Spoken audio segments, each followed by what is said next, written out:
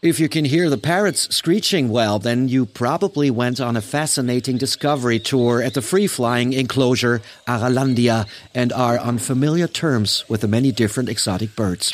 The feathered inhabitants alongside small deer feel right at home in their gigantic birdcage, and yet they can be very close to visitors. Aralandia is also something like a partnership agency for the endangered birds of the world, because here they can find the love of their life and raise their little ones. And that's only one of many examples of the zoo's contributions to the protection of certain species. Next door, you can hear the lions roar if they're not relaxing in the sun. They live in the largest predator enclosure ever built in a German zoo. Due to the observation tower and surveillance rock, visitors can imagine themselves being part of this savanna. And a few paces away, in their own valley, Siberian tigers are at home. From an underwater tunnel, you can watch diving penguins.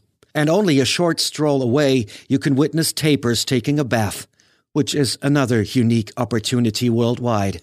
And if you've also visited the top stars of the zoo, the elephants, you still have seen only a small part of one of Germany's most beautifully landscaped zoological gardens, inhabited by 3,500 animals. If all this made you curious, well then get off at the next station. Wilderness is waiting for you, just a short walk up the hill.